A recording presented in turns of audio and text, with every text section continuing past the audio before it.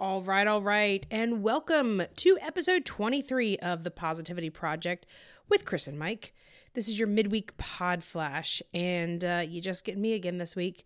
Mike has had his plantar fasciitis acting up, and he had to go to the doctor today and get some pretty painful injections in his feet to help out with that. So he is resting quite comfortably on our couch, feet propped up, and I told him to take the night off. So I found this really cool article on Facebook, of all places, and it's titled, "Sometimes We Just Have to Ignore Things So We Can Live Peacefully." It's from this website called Thought Catalog. Anyway, so I was reading it and it sparked a couple of things in me, and it reminded me that there's a few things that we have to let go of or simply ignore in order to be living our most positive life.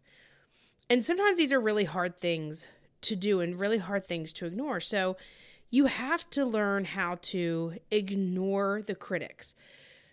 So there's been a few times I've been at work and I really have a passion project I'm working on, and maybe, just maybe, somebody just doesn't get it. Could be a manager, could be a coworker. And before I started down this road of positive thinking and having John Gordon be my mentor, and John says this all the time, that you have to ignore the critics. You have to ignore the critics. You have to ignore the critics. You know what your passion is. You know in your gut what your purpose is.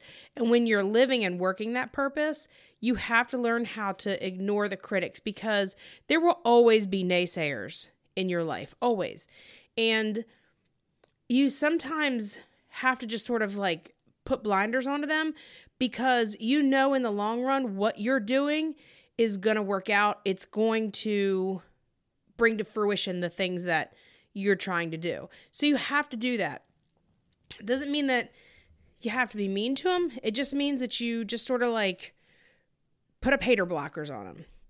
Sometimes you also have to learn how to ignore people who are either toxic or people who have simply just left your life.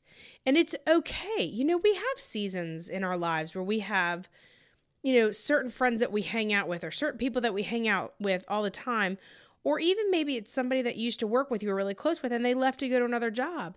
If that person isn't giving to you what you're giving to them in a relationship, it's okay to say, we had a good time when we worked together, when we were friends or whatever, but now it's not that you're enemies, it's just maybe you're not as close as you once were, and that's okay.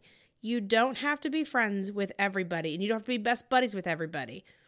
I think for women especially, that's kind of hard for us to do, and I think it's okay to give ourselves permission to say, you know what? I don't have to be best friends with Jane, or I don't have to be best friends with Sue, or whoever it was. It's okay to let certain relationships go. And there's other relationships. I've got friends from college that I may not talk to on a very regular basis, but if I were to get together with them for lunch tomorrow, we would pick up exactly where we left off the last time we saw each other. And that, to me, is the sign of a true and lasting friendship.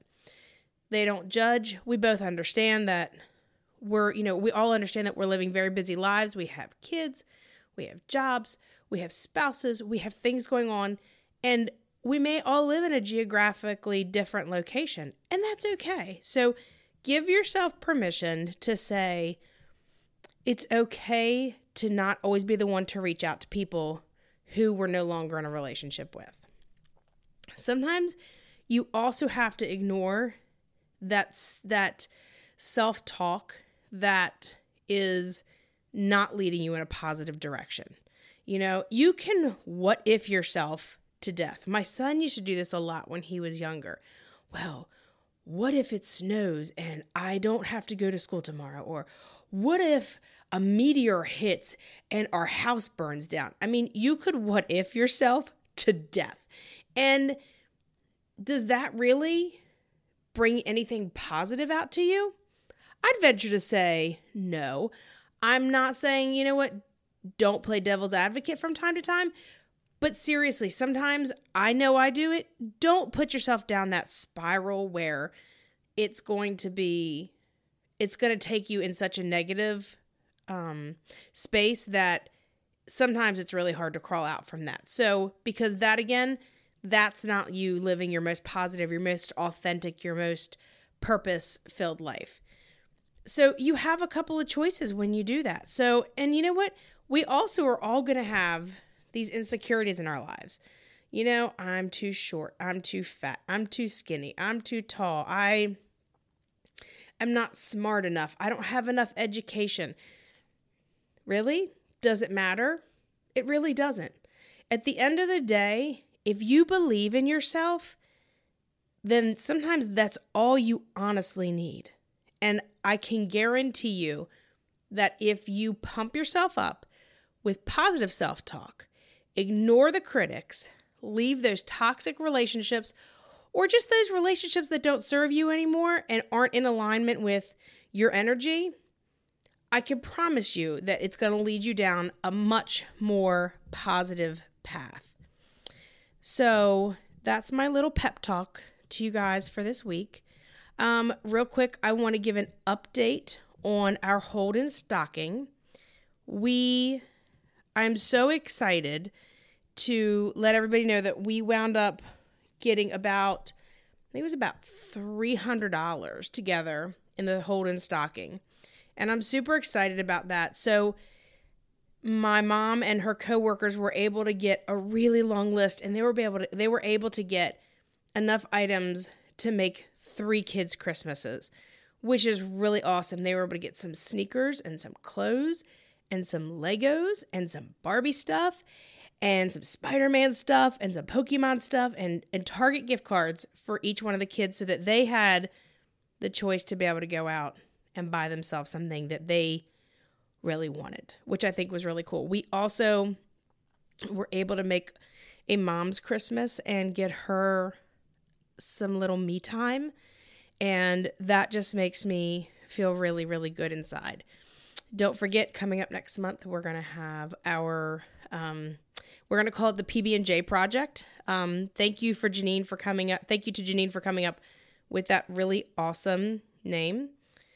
And that's where we're going to make some bag lunches for homeless people in the Washington, D.C. area. So we'll have more information coming out on that. It's going to be on January the 18th, and we're going to be making the bag lunches on the 17th. But I think what I'll do is I'll probably put an event thing on our Facebook group, and then that way we'll be able to put all the details there. So don't forget, hit that subscribe button. Give us a 5-star rating. Follow us on social media. You can find us on Facebook. We have the Positivity Project with Chris and Mike, which is a group. We have Facebook, and we have Twitter, and we have Instagram. You can find us there, which is at Positivity Project Pod, and we'd love to hear from you. So keep those good news stories coming. Keep all kinds of really positive things coming on our group page. We really appreciate hearing from everybody. And we'll talk to you guys next week. Until next time, choose positivity, my friends.